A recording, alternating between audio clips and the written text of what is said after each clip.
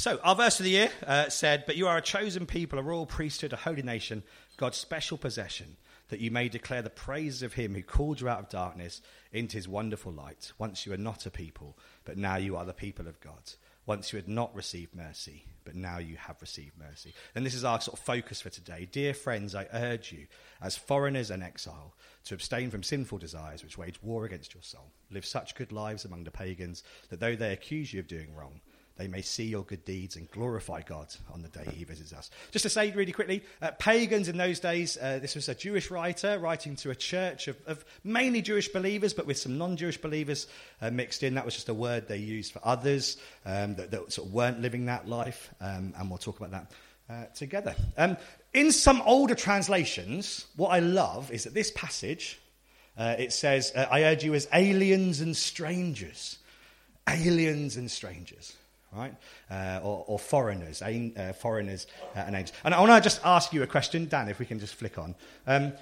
What is the most alien or foreign place you found yourself in, where like culture shock has hit you very hard? Some of you, bless you, are rightly going to say, right here, right now. And we love you and we're grateful that you're here. But just really quickly, have a little chat to your neighbour. What is the kind of craziest, maybe you've gone to like a holiday somewhere and culture shock has hit you hard, a place where you felt just most alien and most foreign. Have a quick chat together, just have a break from my voice for 30 seconds, and then we'll hear if there are any good ones. Hello, sorry. Let's hear some. Any good examples? A place where you felt most... James is always good at the back.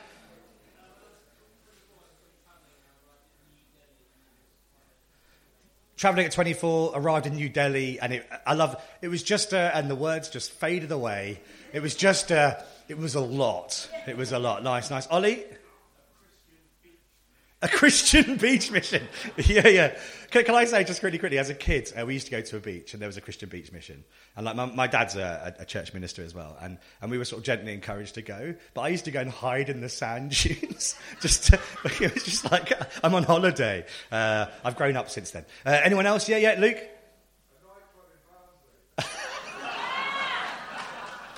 Oh, that is a winner. Culture shock, a nightclub in Barnsley. The most alien place I've ever been, where I felt the most culture shock, most like an alien or a foreigner, was in a hammam in Morocco.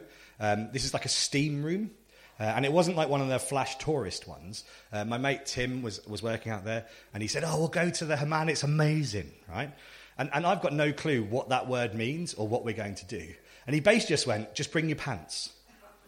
And I was like, don't picture this, any of it. So I was like, all right. So we get to this place, and it's like a weird tiled kind of room, a bit like this, with lots of different areas.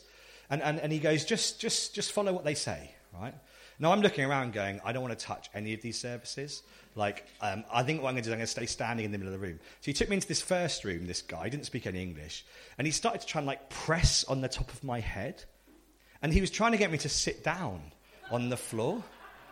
But I didn't want to sit down on the floor. It felt like I was going to get some kind of flesh-eating bacteria.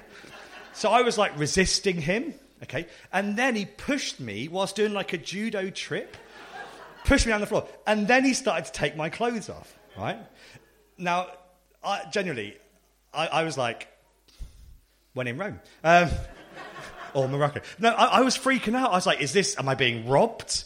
Who is this guy? I don't know him. And my mate Tim from the other room was like, just relax, go with it. And I was like, Tim, I don't know if I want to relax and go with it, but I did. And I was there, we'll say swimming shorts, but pants. Then he just leaves me in this room that's a bit cold and a bit wet. And I'm just sort of fetal position on the ground.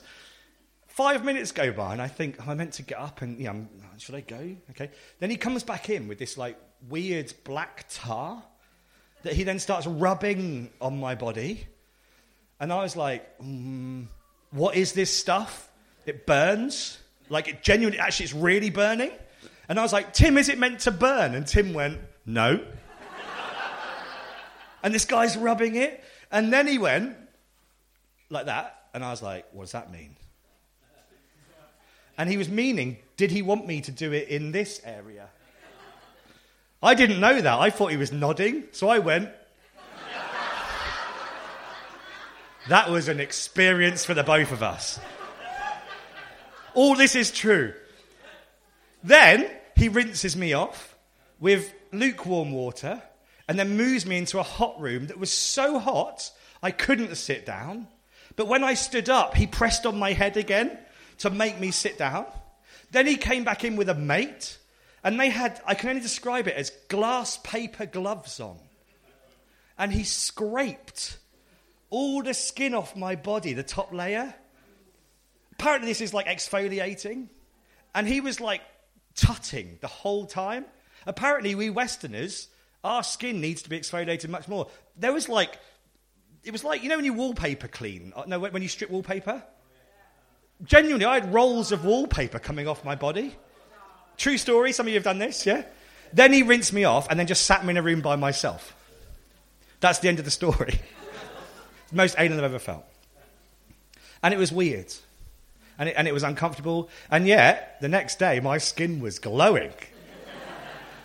And by the end of my trip out there, I'd had 3 hammams. And I'd started to learn how it worked. And it actually was a pretty glorious thing. Really, really quickly, I've talked quite a lot today.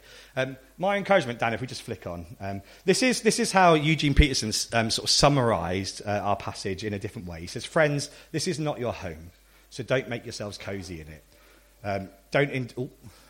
Don't indulge your ego at the expense of your soul.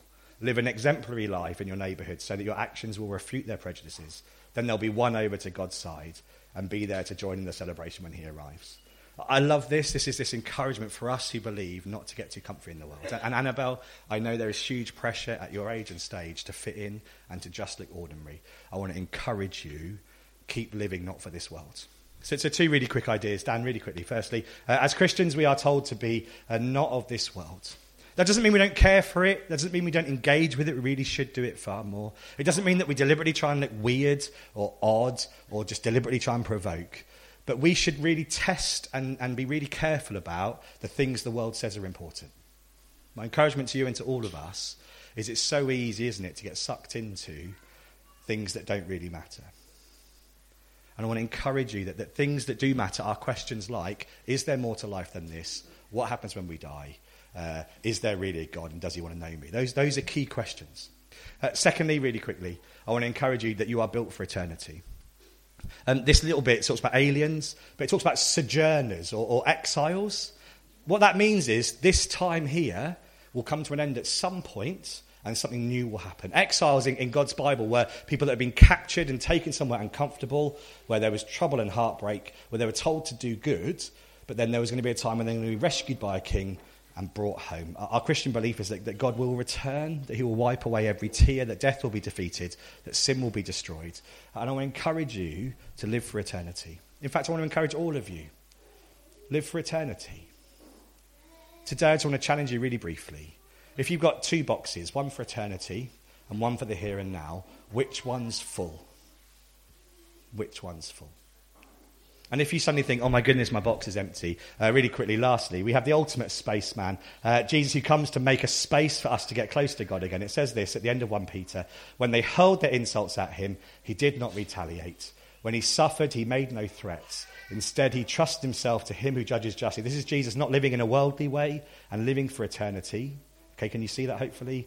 He himself bore our sins in his body on the cross so that we might die to sin. That means not live world anymore and live for righteousness. That means for eternity, by his wounds, you've been healed. I want to encourage you with that today. Please mull on that. We'd love you to know more.